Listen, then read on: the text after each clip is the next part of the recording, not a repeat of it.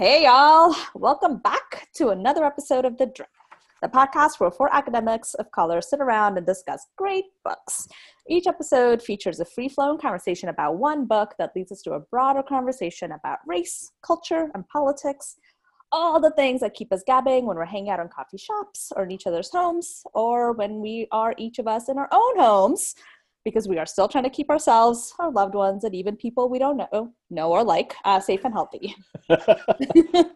We also want to send out our love, our support, and our gratitude to everyone who's been out there on the streets and who continue to be out there on the streets, especially Black folk, especially Black women who are risking their lives and demanding justice so that we can all live and breathe more freely.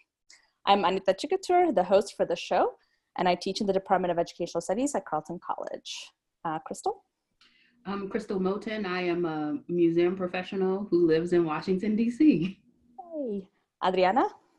I'm Adriana Estel. I teach English and American Studies at Carleton College. And all I have to say is keep on tearing down those statues. Todd? I'm Todd Lawrence. I teach in the English department at the University of St. Thomas, and I double down and agree on that. I don't care if it's a George Washington statue. Tear that one down, too. Yes, tear it all down so we can rebuild better. Burn it down! Burn it down! Thank you, Todd. And there's some enthusiasm fist pumping from the rest of us, so y'all can see. All right, so in this episode, we're going to discuss the first story in the BINTI trilogy by Nnedi Okorafor, a Nigerian-American author of what she calls African futurism and African Jujuism for children and adults. She is the winner of lots of awards, including the Hugo, Nebula, World Fantasy, Locus, and Lodestar Awards. And her debut novel, Zara the Windseeker, won prestigious Wole Soyinka Prize for Literature. Her next novel, Ikenga, will be in store soon in August 2020. And I just saw on her website that one of her books, Who Fears Death, is in development for a TV series at HBO. And we also know from Twitter that BINTI also is going to be in development through Hulu for a TV series. And obviously there might be delays because of the pandemic, but we cannot wait to see that. And of course, as always, spoiler alert, before we dig in, just a reminder that when we discuss our books, we talk about everything. So as you know, we do call ourselves the All Spoilers Collective. So consider this your perpetual, universal, all-encompassing spoiler alerts. In other words, we are all about spoilers and not about summaries. No summary. No summaries. Not at all. So I think like last time, I wanted to maybe talk a little bit about sort of the genre of the book. And I was telling you all before we started recording, I think like with poetry, I feel like sci-fi is normally a genre that sort of I find intimidating because there's like a lot of new worlds and new words and there's aliens and there's all these things that are happening. And I think I've had a hard time sometimes getting into it because it's hard, I like get lost in the details and I don't know what's happening. But I think for me, BINTI was different because I think she herself is such a compelling character. And I feel like because it's kind of, she's 16, I think, when she kind of leaves home and starts this journey, it's also kind of like a story of discovery for herself and about herself. So there's a lot of moments when she's kind of like, what's happening? And like, so there's like explanation. And I think it helped me kind of stay grounded and stay kind of in the story and about her. So just kind of curious about, what genre we would even put this in. And obviously she calls it, or her writing as African futurism and African Jujuism. So just curious about how you thought about the genre and how maybe BINTI fits into or breaks boundaries of the genres that we would fit this into. You want to go ahead, Adriana? No, you first, okay. Todd. Okay. Yeah, no, I actually teach a lot of, I teach a class called Afrofuturism, or I have a couple of times. And one of the things about teaching that class is that name is sort of like, is insufficient now to really describe the work that, and even when I started, like there was this thing when Afrofuturism, which has been around for over 20 years really as a term, but when people started teaching in college classrooms, it wasn't just like, oh, these are books that people are writing right now. We would go back and we would look at, something like The Comet by W.B. Du Bois, which is at the beginning of the 20th century, and try to look at how those works, or whether it was poetry or drama or whatever, had like this sort of speculative nature to it, right? So this fits into that sort of broader category of work by writers from the Black diaspora that are speculative in nature.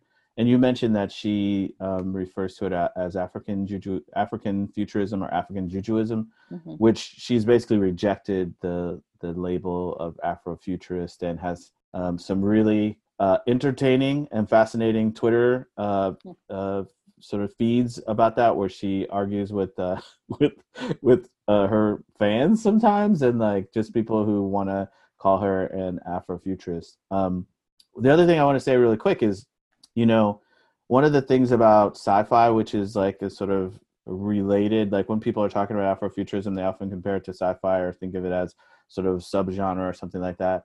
I think sci-fi has a lot of problems, and actually this book, when it won the Nebula and the Hugo in 2015, I think, if I'm remembering correctly, it caused a lot of consternation in the sci-fi world. And in fact, there was kind of like a pushback from this group that I think they're called the Sad Puppies. And they're basically, right. you remember that? Like these white guys and who just thought like, this is not really science fiction. And like where they were coming from is this sort of like masculinist, sort of exclusionary notion of science fiction that is more like, Frank Herbert or something, like which was one of the first books that, like Dune was one of the first books that I read when I was a kid, where I was like, oh my God, this is so amazing, because it was like this whole world and all this new technology, and it was like had specific rules and what is the Gom Jabbar and like all this stuff, right? And if you didn't know it, it was a way of like making insiders and outsiders, right? Like if you didn't know it, then you didn't know the book. You're not a real fan. Blah blah blah blah blah. Which is different from the kind of work that she's doing. It's not this sort of exclusionary, masculinist kind of speculative world that you build so that you keep people outside if they don't have the knowledge. And so I think that's really important to thinking about, like the genre, that category that she's creating or constructing as an author. Yeah, no, and I think in that way she actually owes a lot to Octavia Butler. When I was reading this, I just taught Octavia Butler's Xenogenesis series last year. And it has that same kind of trajectory where you have a main character who, in that case, she's one of the only humans left alive and gets swept up by an alien ship and has to make decisions about how much to assimilate to those aliens in order to survive. Right, so it brings up a lot of questions about reproduction and consent, and about how much you lose when you give over yourself to another. And we see those questions here too, not quite as bluntly, right? The issue doesn't come up around reproduction per se, but it does come up around Binti's role as a translator. In some ways, in order to survive, she has to negotiate between the Meduse and her past and her future at the university. And, we realize, I think we're almost all the way through the novella when we realize that she gives up her hair, right? She doesn't realize she's giving it up. And that was like, it was her people, right? And it's a huge symbolic loss. And at the same time, the novella lets us know that there's also this possible gain there, but it's fraught. And so, it just reminded me so much of Butler's work, where she sees this kind of a mutation and change as an inevitable process. But then how do you actually keep connections with your past, with the people and the histories that are meaningful to you? I had a follow-up question, Todd. Could you talk a little bit more about Nnedi Okorafor's kind of critique of why she doesn't want to be framed as Afrofuturism? I think that, my sense of it was that so there's something I would say. I think she doesn't think that it's, she sees herself as being rooted as a Nigerian writer, an African writer, right? And almost all of her work weaves into it some sense of sort of Nigerian traditional belief, magic, all these sorts of things. So there, hence like the African Jujuism, right?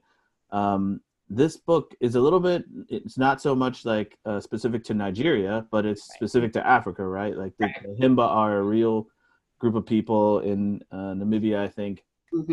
And so there's that connection. I think, though, that Afrofuturism has almost always been a kind of African or Black diaspora kind of genre, right? Because like some of the like filmmaking and visual artists are out of Africa, not even just like first generation African immigrants in America or in Britain, but like in Nigeria, in West Africa and other parts of Africa, South Africa especially. But I think she really just wanted to emphasize both the sort of magic and traditional culture and heritage of specifically Nigeria, and also I think to sort of reject. I think it's another way of sort of like putting something in between herself and like traditional sci-fi too. So it's like another sort of barrier in between that, I think. So that makes sense. I guess going back to the point about, right, sort of becoming this like translator or this bridge or however we want to think about it. Like I was kind of thinking about that, right? I mean, you sort of said like, she like gave up her hair, but it was more that it was like taken from her, right? She didn't like necessarily consent to that, to like the Medusa like injecting her. So now instead of hair, she has the tentacles. I forget what Akuoko, right? So she has that. So I was kind of curious about that, right? It's just sort of like was this interesting moment where like she gives up the technology that was helping her like translate, and they ask her to give that up, and she actually does that with consent, right? She's like, okay, like I'm going to make that, and I'm going to potentially take away this thing that's going to keep me safe in order to kind of act as this bridge.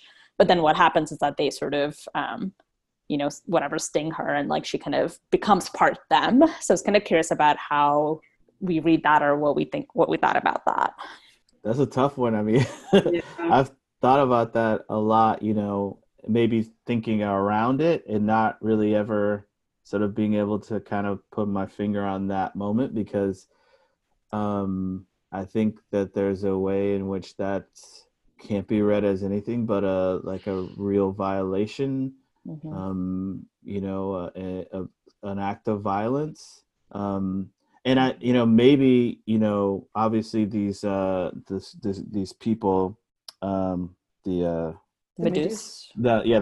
The Medusa are a warring people, and they are engaged in war. And like even the act that they commit before she's the last one on the ship, right? They kill everyone on the ship, right? They have, I think it's called the Great Wave is what they call it, right? And they just kill everyone. Oh, yeah. And she's the only one who's left. So they're obviously not they're not hesitant to use violence or to violate other people, especially in response to a violation that they feel like happened to them. But I'd go back to what you were saying, Anita, about this kind of necessity for surrender in order to have like some kind of communion or connection between the two groups of people. I always think like the way that the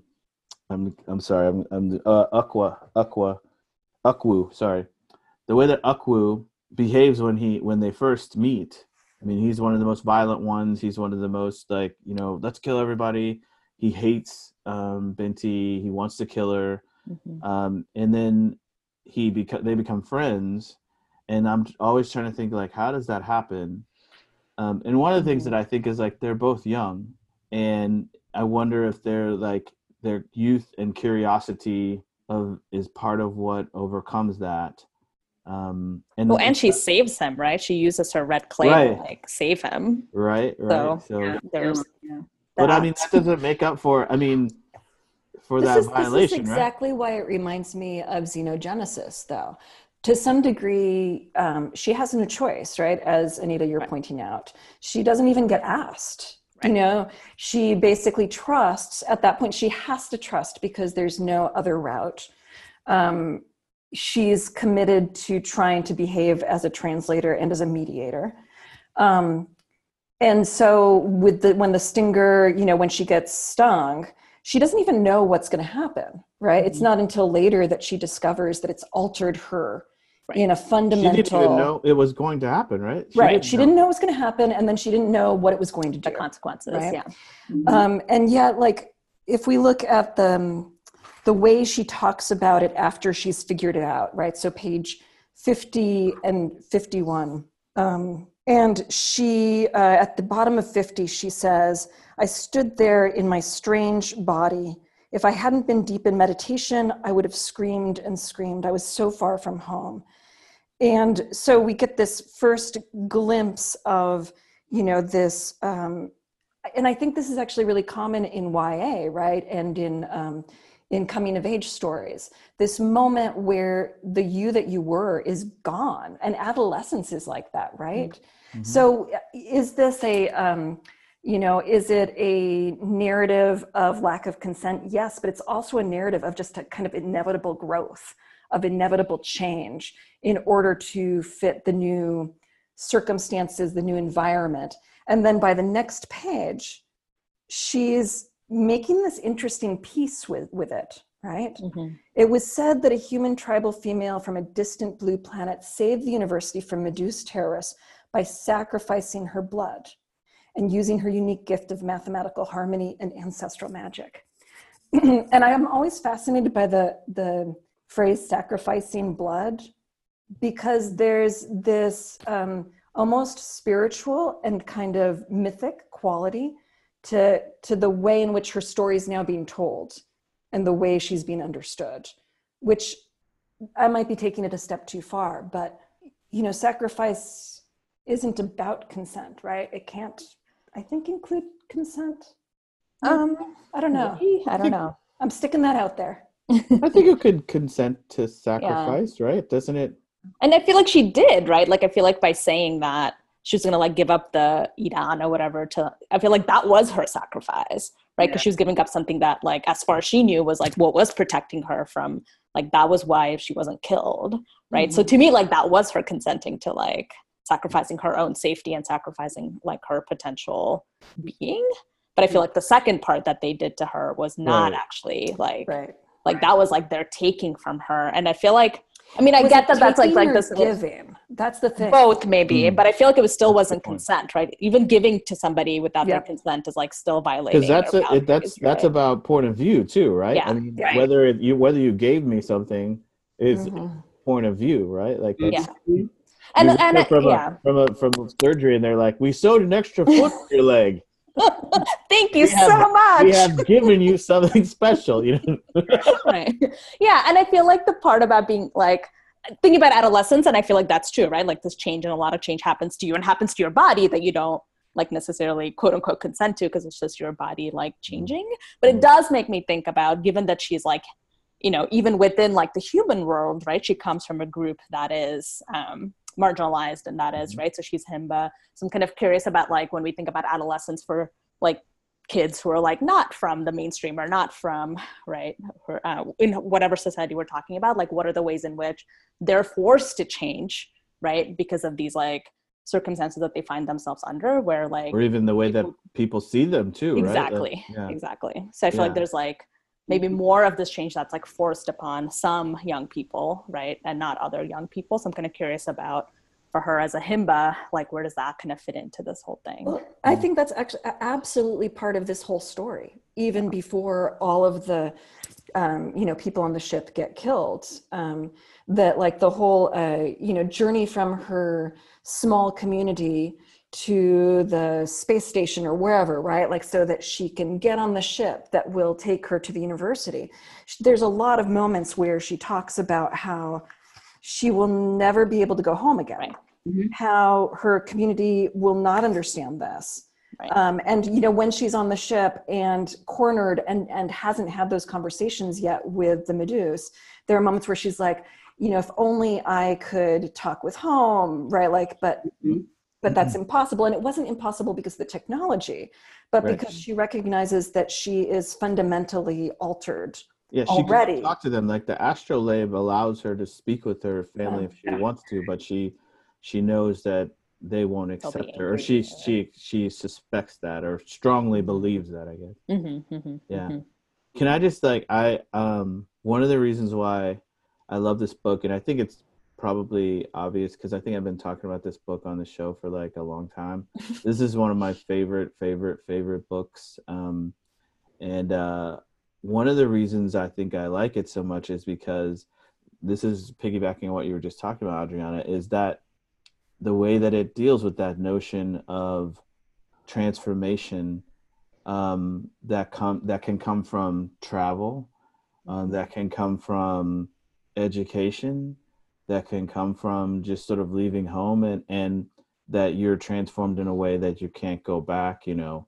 And so I think that there, you know, for myself, my educational journey has done that to me in a lot of ways, you know, and so I'm thinking about some of my students this past fall when they had to go back home in the middle of the semester, and we were having this class, and now they're speaking to me from their home, and some of them were saying like, I don't know how to talk to my parents anymore because they have this certain point of view, and I'm like moving through this, you know, arriving at other points of view, and I don't know how to talk to them about it. I feel like I'm disconnected from them, and I very much understand that. And I felt that, you know, myself, maybe like the higher I went, the more degrees I got, you know, like I'll never forget, like I go home to homecoming, you know, we have homecoming the first weekend of August. And that's when I see most of my family. And they'd be like, I just graduated, you know, with my PhD, and they'd be like, you sure I've been in school a long time, baby, you know. I'll be like, well, I just graduated. And I don't know about y'all, it took me so long to convince my mom that I had work during the summers, that like a summer break was not what it was all about. Yeah, like they didn't really understand what it was that you were doing, and you know, you couldn't really say like, oh, I'm getting this other degree, and well, you've been doing it for 12 years. Like, when are they gonna let you leave? You know, it's like I already let you leave. and like there's just it can, the distance can get even bigger, right? So for me, it was like coming from a rural community where people didn't, like, a lot of people didn't go to college. Actually, very few went to college, and then certainly people didn't get PhDs. Like, they didn't really know what that was. And I had a professor when I was in school. His name was Chris Okonkwo, and he was from Nigeria. And he said, whenever he would go home to Nigeria, he literally could not explain to his his family, at his tribe, like what he did and what he was doing, like in their language. Yeah, like they couldn't understand it. They didn't have any like reference for it, and they would just be like, "Oh, he's in America," and that was like the extent of their knowledge. And I think like there's an element of that in this novel that's really familiar to me, even though it, you know, it takes it manifests itself in like your hair turning into tentacles, but she lost. I mean, the hair is so important, right? Like the hair is woven in this mathematical formula. I want to talk more about that. Can we talk more about this on page 54? Oh, can I also just read a passage that gets at sort of the distance thing that Todd was just talking about? Okay, and I think 54. maybe question about, like, there's that distance, but also for her, it's like gendered, right? So she says, and this is page 3, I was 16 years old and had never been out beyond my city, let alone near a launch station. I was by myself and I had just left my family. My prospects of marriage had been 100% and now they would be 0. No man wanted a woman who had run away. However, beyond my prospects of normal life being ruined, I had scored so high on the planetary exams in mathematics that the UMSA University had not only admitted me, but promised to pay for whatever I needed in order to attend. No matter what choice I made, I was never going to have a normal life, really. Exactly. Yeah. And then just to get back to these braids and why they matter so much, like Todd's bringing up, on page 54, we learn about them before because the boy that she's kind of falling in love with on the ship notices that they're braided in a mathematical pattern. So on page 54, she says, there were 10 of them and I could no longer braid them into my family's code pattern as I had done with my own hair. So she's got these, you know, the Okorafor now, and she's making peace with them, but like it viscerally, materially separates her from her family history. It's not something you can hide either. If you go back to see them, right, they will see that, right? And it will set you apart. I'm thinking about kind of our earlier conversation about consent and connecting it to kind of being in this place where you are, you believe you're leaving to go learn and expand yourself and to grow, but you're also receiving in some ways things that you didn't even know you needed to say yes or no to, because it comes with the territory. And so I think about, the moments where she is negotiating with the Medusa about like what she can do to help bring peace. And she's like, well, I can do these things, not really understanding that they're understanding something different about what she's saying she could do. And as a result, that impacts, what she actually consented to. And so I think when, and then to bring that back to kind of like these, educational situations that, I find myself in, former students find themselves in, your students find themselves in, you get to these usually predominantly white institutions and you're believing, okay, I am, buying into this contract because I'm believing I'm going to get something out of it, but you get more than what you bargained for. Yes. It comes with you having to, as you all have been saying, kind of redefine and rethink how you relate to the very people you thought going into this new place was gonna somehow help or impact. And then you realize that, that's not what's gonna happen. Or it may happen in a way you didn't expect it, or it may come with pain or sorrow that you had not fully accounted for. And I think we're seeing all of that in and who thinks when you go off to school that it could be an experience where you have pain and sorrow and mourning, because the way that the popular narrative of it is like, this is going to give you everything, and it's going to be this thing that we celebrate at the end, and you ride off into the sunset with your, paper underneath your arm, and the world is open to you. And it's like, I think, not even aside from just like what's going to happen to you while you're there, especially at, like you said, at predominantly white institutions, but also like we're in the process of doing this mural at St. Thomas with juxtaposition arts, and they asked us, like, you come up with some questions or some like statements or something that can help us to think about what this mural might look like. And somebody in our group was like, let's ask people the question, what is it about themselves that they cannot show at St. Thomas? What is it about themselves that they had to leave behind to be here? And like, that's exactly what BINTI is going through, right? And maybe people think that's not a common experience. I think it's like a super common experience at university, especially for students of color, because they have to leave stuff behind that doesn't fit into, the environment, or they're going to be seen in a certain way, right? Right. But I think what's she complicates the narrative because when she's in the ship before everybody gets killed, it's also like a place where she feels like she fits in because she's with people who love math and who do like the kind of math that she loves. So this is like page 9 and 10. And so she says, only Olo and Remy were in my group. Everyone else I met in the dining area or the learning room where various lectures were held by professors on board the ship. They were all girls who grew up in sprawling houses, who had never walked through the desert, who had never stepped on a snake and dry grass.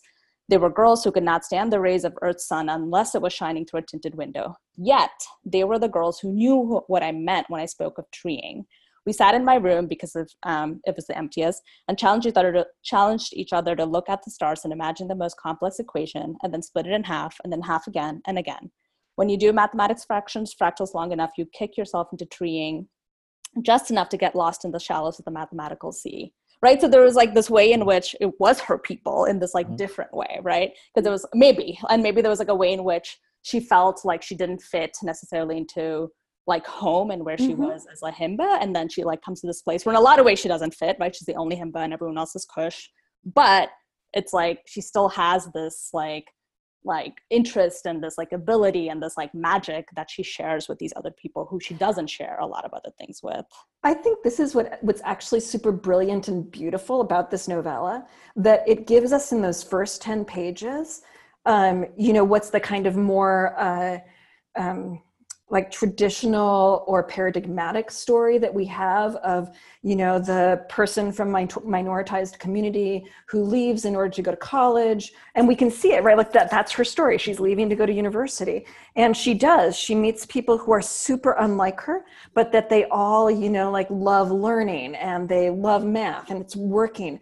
And then it like says, oh no, that's not the story we're telling. Right. Like the community that she has to actually learn how to live with and figure out is so alien that they don't even speak the same language, that there's nothing at first that we have in common. They don't even have the same bodies yet. Right, not the same bodies, not the same way of breathing, the whole like, you know, exhaling the gases. So the rest of the novella is basically like, how do you actually build a sense of not community, I think that's going too far, but cooperation, common goals, respect, when you can't even understand the person, do we introduce persons? Yeah, entity, creature in front of you, right? Creature. So how do we, and I think that's so also why Butler keeps coming to my mind, right? Because Butler's novels are so much about like,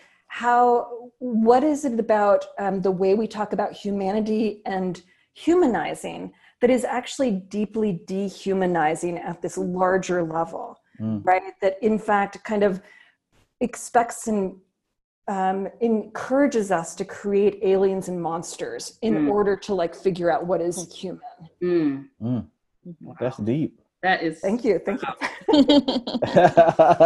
That is really, really deep. I love that. And I mean, I feel like it's and it's like a more complex world that she's entering, because like the university she goes to is like all university. Yes. How do we even like talk about it? Because it's not just the human. Yeah, it's the most prestigious university in the universe, right? Because like when she goes there and she's like facing the council, they're not all human, right? They're also like it's like those scenes in Star Wars, you know, like where the council and you got like all the people from the different planets. It's just like that, right? Yes. So you got someone going bark, bark, bark, bark. That sort of stuff. They have a universal translator. Yeah. Do they all speak human? Like, they don't even get it, that translation in the university. Yeah, that's what I was kind of wondering about that. I was like, do they all speak? Because she speaks also like there's like different human languages, obviously, as well, right? Because but she speaks, I assume, Kush. She must. I don't know. I don't remember. And so I was like, there's like a lot of translating happening across like a lot of different kinds of.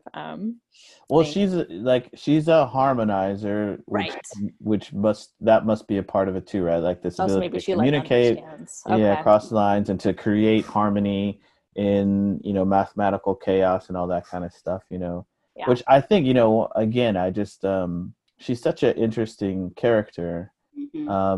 And she's I mean, you just think about that, like nobody in her family, nobody in her village, nobody wants her to go, and she walks across the desert, gets on a shrimp ship and takes off across the universe. Oh yes, let's talk about this technology. Right, and the way that it's described, because you know, you just called it a shrimp ship, which I think Crystal brought up before we started recording. And one of the fascinating things about the technology in here is that it's not, and I think this gets to like, Anita, your question about science fiction, right? This is not daunting like computer technology that feels like really alienating in a kind of like, oh, that's just, you know, matter and wires. It's really life-filled. And Crystal, you had a thought about fish. Ship is fish. Yeah, and I can't tell you all what page this is on because I'm reading from a device that's created by a company I'm not going to name. But the way the ship is described, I'll just read from it. It says, the ship was a magnificent piece of living technology. Third fish, which is the name of the fish, was a Miri 12. A type of ship closely related to a shrimp. Miri 12s were stable, calm creatures with natural exoskeletons that could withstand the harshness of space. They were genetically enhanced to grow 3 breathing chambers within their bodies. And so just like even thinking about the way that the technology is described as living. and that the fact that the ship is described in this way, and when I think about technology being so kind of, I mean, I think of technology in terms of like aluminum and kind of sharp lines and angles. But this is the opposite of what I think of when I think of kind of technology, right? It's technology that has curves, that is soft, that supports kind of growth, that's nature and natural. And so it's just such a different way to think about technology. And I think about all of that then holding this story, but then also Binti. And so what does it mean to be traveling through space and then also in this story in that type of vessel, right? Yes. And that's just such a different way for me to think about like science and then like sci-fi and technology. And so I just found that so kind of compelling. And it reminded me of some work that Alexis Gums is doing in terms of connecting kind of Black feminism with marine mammals and kind of thinking about the lessons we can learn when we think about marine mammals. And so she has this book coming out called Undrowned. It's coming out in November, but it's kind of thinking about marine mammals and what we can learn from them as queer, fierce, protective, and complex, shaped by conflict, but still kind of struggling to survive, and they do survive. And so I've just been thinking about like, what role kind of is this idea of the fish, you know, transporting all of this through dimensions, through space, like what role that also is playing in the story, and what you all thought about that too. And I think you'd also said that, right? I mean, it's like fish we think of as like creatures of the ocean, but obviously this is like in the in space. So I was kind of curious about what you were like thinking about that. Yeah, I mean, just that, like that. This is, a fish in space, and thinking about like how do we actually physically travel through space. And me also, I mean, there's so many thoughts going on, but thinking about the recent kind of space shuttle launch and the tremendous amount of power it took to get the actual space shuttle into space, like all of those rockets. And then once they are launched into space, it's just almost like floating, right? So it's like thinking about the power that takes with actually what it means to actually be in space, coupled with a fish that is moving through all of that. It's just blowing my mind. This is like really imaginative, you know. Yes. And I just, I don't know. She, Okorafor thanks her daughter in the acknowledgments, for giving her some of these ideas, and I think there's a kind of like whimsicalness about the technology that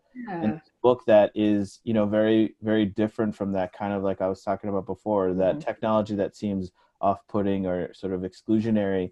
Right. And I was thinking about, the Edan that she has, like this little thing that protects her at first from the Medusa. Medusa, thank you guys for the protection from the Medusa. But like she doesn't. It's an ancient piece of technology that she found in the desert, buried, and she dug it up, and nobody knows what it does.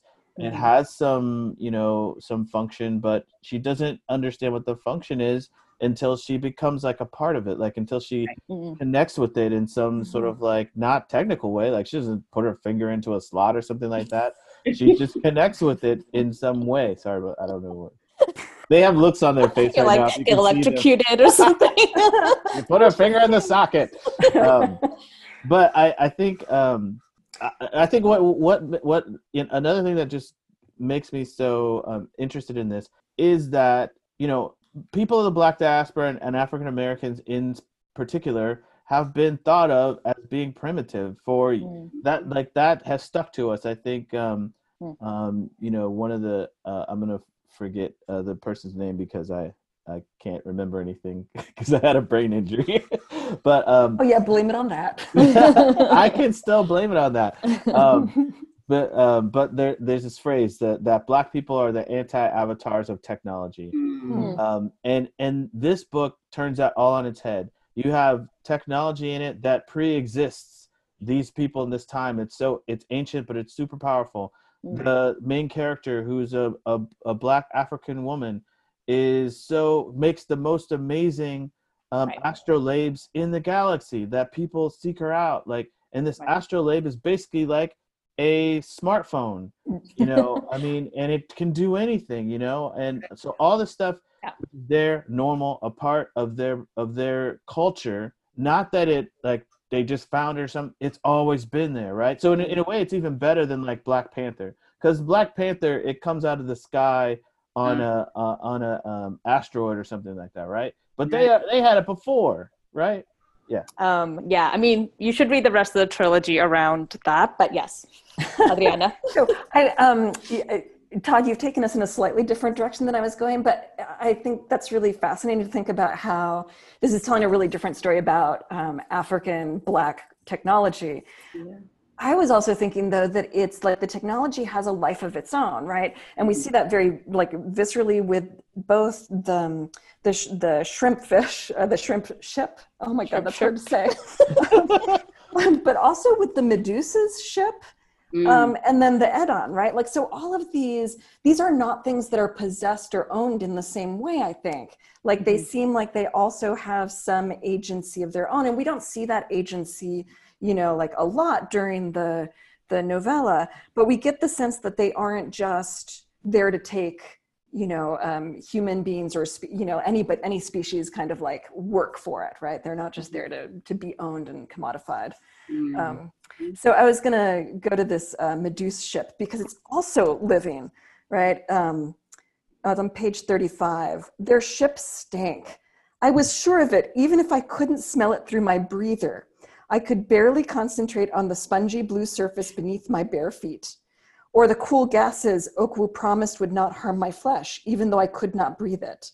On the Medusa, or the Medusa, who were floating all over, right? The room was so enormous, it was huge, and it's this green ship again, right? Where everything's pulsing and there's gases everywhere.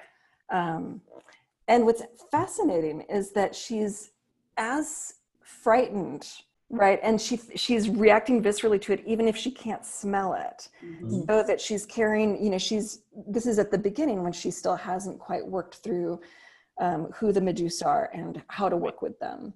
Right. And I think kind of this notion of like, you know, it's not just like cool technology where we're sticking our hands into something or whatever, but it's this idea that we're like connecting to it actually is interesting to me, because I think in the field of like computer science, right, that there's also this like research that talks about how, and again, this is like generalization, but that there are these like gender differences and like how people like think about technology, right? So when like in intro computer science classes, like depending on how you teach them, right, there are particular ways in which like young women like think about technology in terms of like it being about human connection and it being about for like human betterment, right, rather than just like this technical skills of like being able to code, being able to like know the latest like computer language. And I think it also is kind of this interesting, very like gendered and I think maybe even feminist way of like thinking about technology, that it's about, right, not just like, oh cool, like I found this thing, but it's like, oh cool, I found this thing and it actually lets me connect to, right, this like alien race and this like idea of like what do we do with technology and how do we like work with technology and how do we think of technology, I guess in this case, as having its own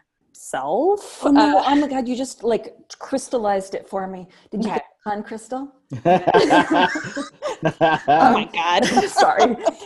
That like, this is not, except for the Medusa right at the beginning, we don't see, and even then, it's not their technology that's militaristic. It's their very own bodies, right? None of the technology here is military technology, which in our world, of course, like most of our technology, even, you know, things like the smartphone and the computers, were developed initially, you know, for military use.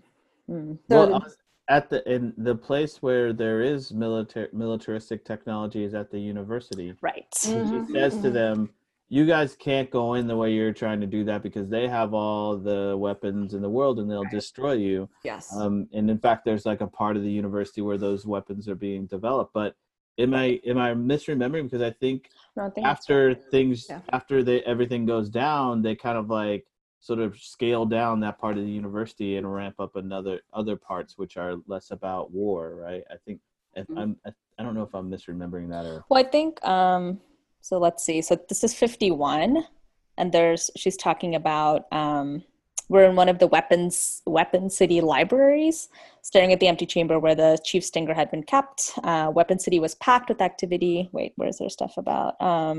Yeah, so basically it's like they're inventing, testing, and destroying sort of weapons. But I do, this is sort of slightly tangent, but I did think about it. I thought it was interesting that like the reason why they decide to give the stinger back to the chief is because they actually have this whole thing about consent, right? That like actually by not asking the chief whether they could take it or by taking it by force, like it was actually like a violation of like maybe they're like, you know, equivalent of like IRB, right? Like their equivalent of like their ethics board or whatever it is. So I thought that was actually interesting. IRB is tough too. They'll just... So I thought that was like interesting that there is this concept of consent, which funnily enough, the Medusa had sort of violated in like what they did to Binti, but they actually get their stuff back and like pieces prevailed because she still argues for why they should get it back and because it was taken without consent. So I thought that was kind of just interesting. And she's arguing for like the, what is the word that I am looking for? The reintegration of the chief's body when her own body has been like violated in a sense. And I mean, it hasn't been torn apart or something, but it's been transformed against her will, like just to add on to what you're saying. You guys, we haven't talked about the ojitse, the clay. The clay. We haven't talked about that at all. We have to really talk about that, I think, because earlier I was gonna ask if we could talk about rituals because of the ojitse. How should we pronounce it? We need to make a decision. What did you say, Todd? Ojitse. Ojitse. Sure. Ojitse. Okay. But I'm not saying that's right. Apologies if we're totally saying it wrong. So. Yes. Yeah, seriously. Very much. Because, you know, of course, it is at first simply a part of a home ritual, right? It's part of the Himba's way of moving in the world. They have this clay and they put it on their bodies. And when the women go out without the clay, they are perceived as naked. Right, so Binti is really accustomed to always having it, and she's brought a little pot of it along with her on the trip.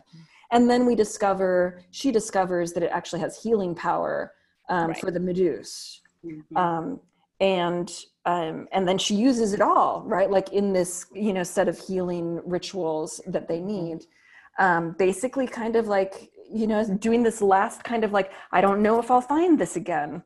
But that's okay. I will just give it up for, you know, your integrity, basically.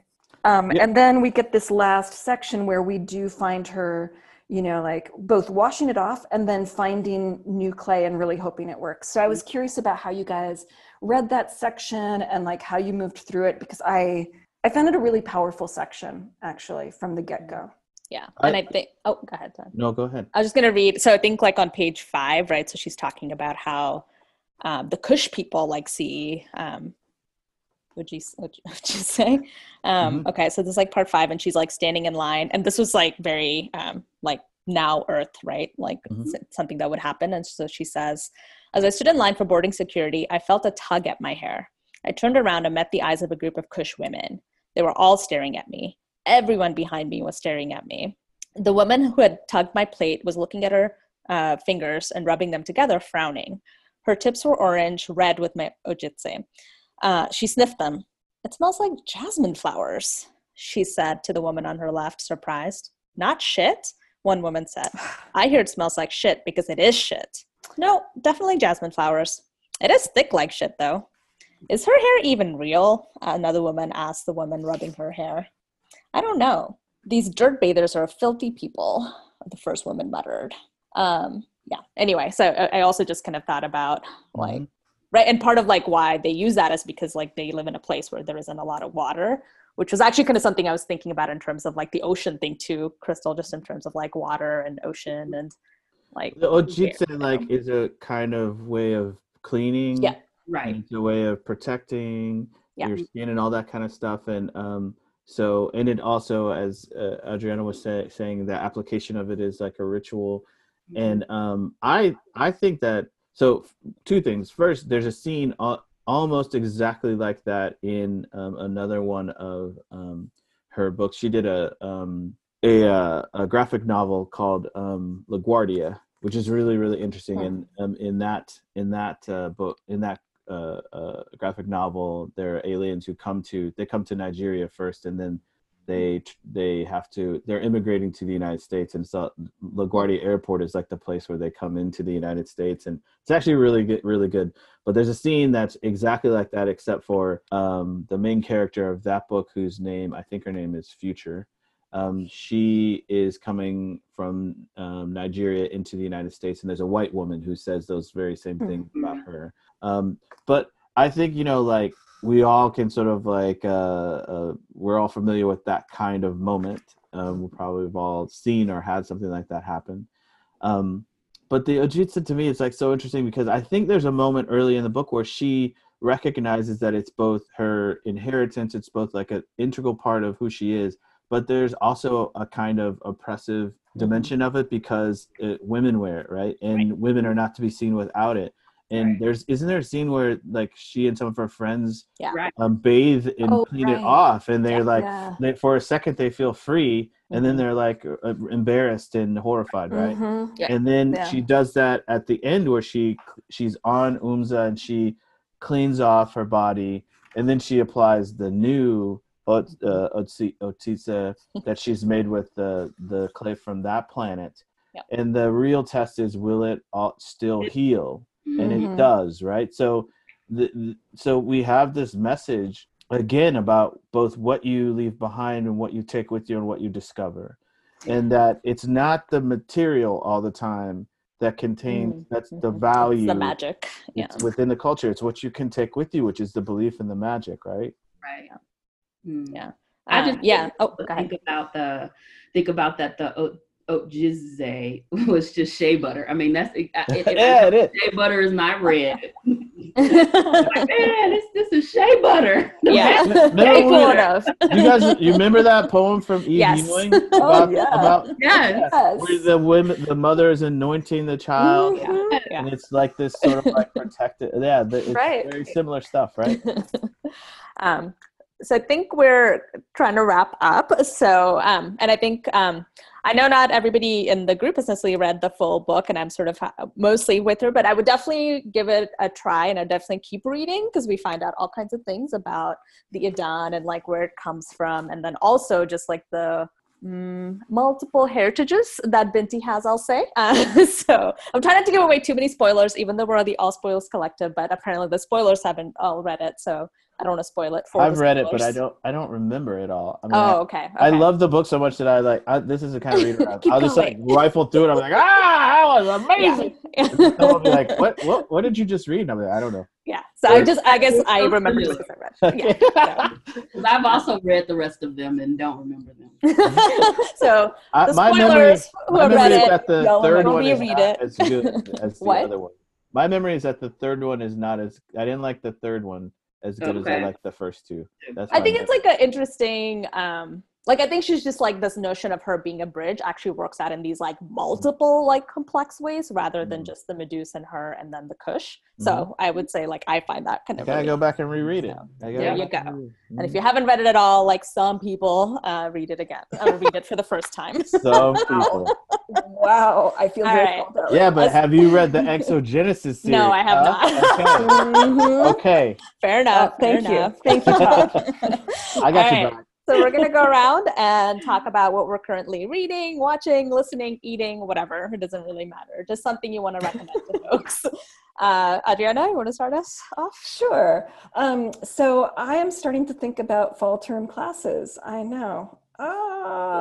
And it turns out I might have a chance to do something that I'm starting to think about as a kind of Latinx literature, Latinx voices since 2016.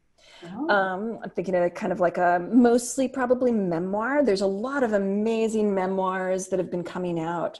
Miriam Gurba, who rocketed into Twitter fame because she had an excellent critique of American Dirt, has a memoir called Mean. And it is just like she is on Twitter, in fact. It's really direct, and her voice is crystalline, but also like fragile. Like it's a hard memoir to read. There's sexual assault, there's racism, there's growing up, but it's really well done. And then the other thing that is like on the easy side of things that I've been watching is Love, Victor. It is a adorable, totally anodyne, non-harmful kind of Love, Simon follow-up that follows a young, thinks he's queer, but maybe not, Latino kid. He's Colombian American. And he's basically like just trying to figure out, do I like guys? And if I do, will my religious Latino parents be okay with it? And I think I found that on Hulu. Yeah, it's on Hulu. Okay, cool. Thank you. Todd? I am currently in the middle, we talked about this before we started, I'm currently in the middle of Zora Neale Hurston's collection, Hitting a Straight Lick with a Crooked Stick. I had to actually look at that because I can't remember that title. So I'm about halfway through that, and I'm really liking it.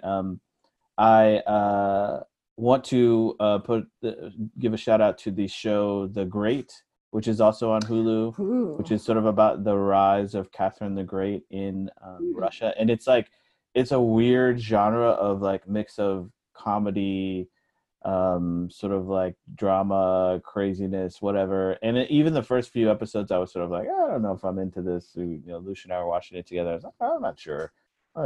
But like the last 3 episodes, I was just like, oh my God. And then when it ended, I was like, oh my God. So I highly recommend it.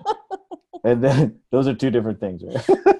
And I have, I think the next thing I'm going to read is Space is the Place by John Zved, which is a biography of Sun Ra. And so I just got it. They just came out with a paperback version. It's, it's a pretty old book, but they just came out with a paperback version. And because I was teaching Afrofuturism and for other reasons, I was obsessed with Sun Ra over the last few months. So got to read this. All right. Thank you. Crystal? Yep, I am watching Watchmen, which originally came out. Yeah. So good. But now I'm watching it through a special because it's Juneteenth weekend. You can watch it for free on HBO. So by the time you all probably hear this podcast, it probably won't be free anymore. But Watchmen is what I'm watching. You could easily sit down, like there's 10 episodes, right? You could do it in 2 days easy. Not even a problem. What I'm saying is get that little free week from HBO. That's true. Right, there you go. Just watch it and then let them know you're going. Yeah. And then, while you're watching Watchmen, you can watch Insecure. So yeah. Oh my gosh, this last season. Oh, I haven't seen it. Oh, no spoilers for once. No spoilers on Insecure. So, okay, thanks, Crystal. So I'm going to give a shout out to a book that I know we've mentioned on the podcast before because that's how I learned about it. I think Crystal mentioned it, but it's Thick by Tressie Macmillan Cottom, which is, she's a sociologist, and so she kind of uses like a lot of personal experiences to kind of illuminate social reality, and it's like really brilliant. And I was really excited because I had just like gotten the book and I was like planning on reading it, and she had announced that she's moving to University of North Carolina, and the UNC Black Caucus was hosting a book discussion about the book. And because it's Zoom, because it's the pandemic, I like joined in, and there's like one other person not at UNC, so it's like the 2 of us, and they were so sweet and so welcoming. But the best part was that the author came on, and it was so exciting, and she was so great. And I feel like we made this like total connection about, she had this like brilliant sort of insight about, what it means to be a child of an immigrant or a migrant, and that in like moving, your parents are basically creating conditions under which you are not going to understand their life, right? Because it's like they're basically kind of moving this. So anyway, so it was like really great, and I had like total like fangirl freak out moment, and it was great. So shout out to the UNC Black Caucus. We can't stop there because in your fangirl moment, I actually wrote something on Twitter. You tweeted at Tressie, which I did. Really happens, and then guess what happened, everybody? Hit my back. And sent me virtual hugs. So yes, it was a whole moment. That's massive. But also, speaking of things we're watching, I just finished watching the 2nd season of Pose, which like the first episode, and it's just hit, I think, very differently also because of COVID, because they're talking about the AIDS epidemic, and like the scene is about like these unmarked graves basically, and sort of so it was just a friend and I were like watching the first episode like through text together, and I think we were just like, whoa. Like I think we just weren't it's impactful, like even within the time period and what it's talking about. But I think just like in this moment, it felt even more impactful and even more just like, as my friend put it, the season 2 has all the feels. So, check it out if that's one of the shows that you want to watch. Check it out. Wear masks. Wear masks. Check it out. Wear masks. Be careful out there and all of that. And just our next book is going to be The Gilda Stories by Jill Gomez, which we're all excited about reading and sort of talking about. So, and Todd keeps telling us that it's long. So just, as soon as you hear this podcast, start reading it. So you'll be ready for our next episode. Yeah, it's not like BINTI. I mean, it's not like BINTI, right? You will want to, I'm sort of going out on a limb with this because I'm not sure, but I think that you will really like it. I love it. It starts a little bit. You got to figure out what the hell's going on at first, and then you're like, oh. Hopefully, I'll get to them. I'm a little worried that I'll come and I'll be like, so what was happening? I hope it's a pleasant experience for you. I would hate to. Thank you, Todd. As long as these aren't Anne Rice vampires, I'm good. No, they're not like that. We're good. They're not. They're like in the Black arts movement. They're like, they're like in all these different places in Black history. It's like really cool. Cool. We're excited. And as always, you can find the podcast on iTunes, Stitcher, basically all the things where you can find podcasts. And we hope that you're everywhere. Everywhere. We're everywhere. We hope that you're staying safe and healthy, and big virtual hugs, and down with all the statues and up with all the people. All right. Thank you all. See ya. Black kids matter. Black kids matter. Black kids matter. Bye.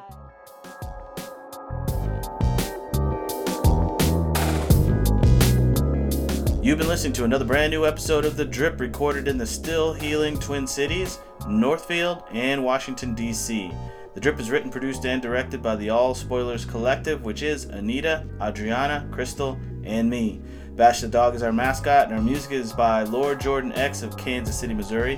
We'll be back in July to talk about Jewel Gomez's Black feminist lesbian vampire classic, The Gilda Stories.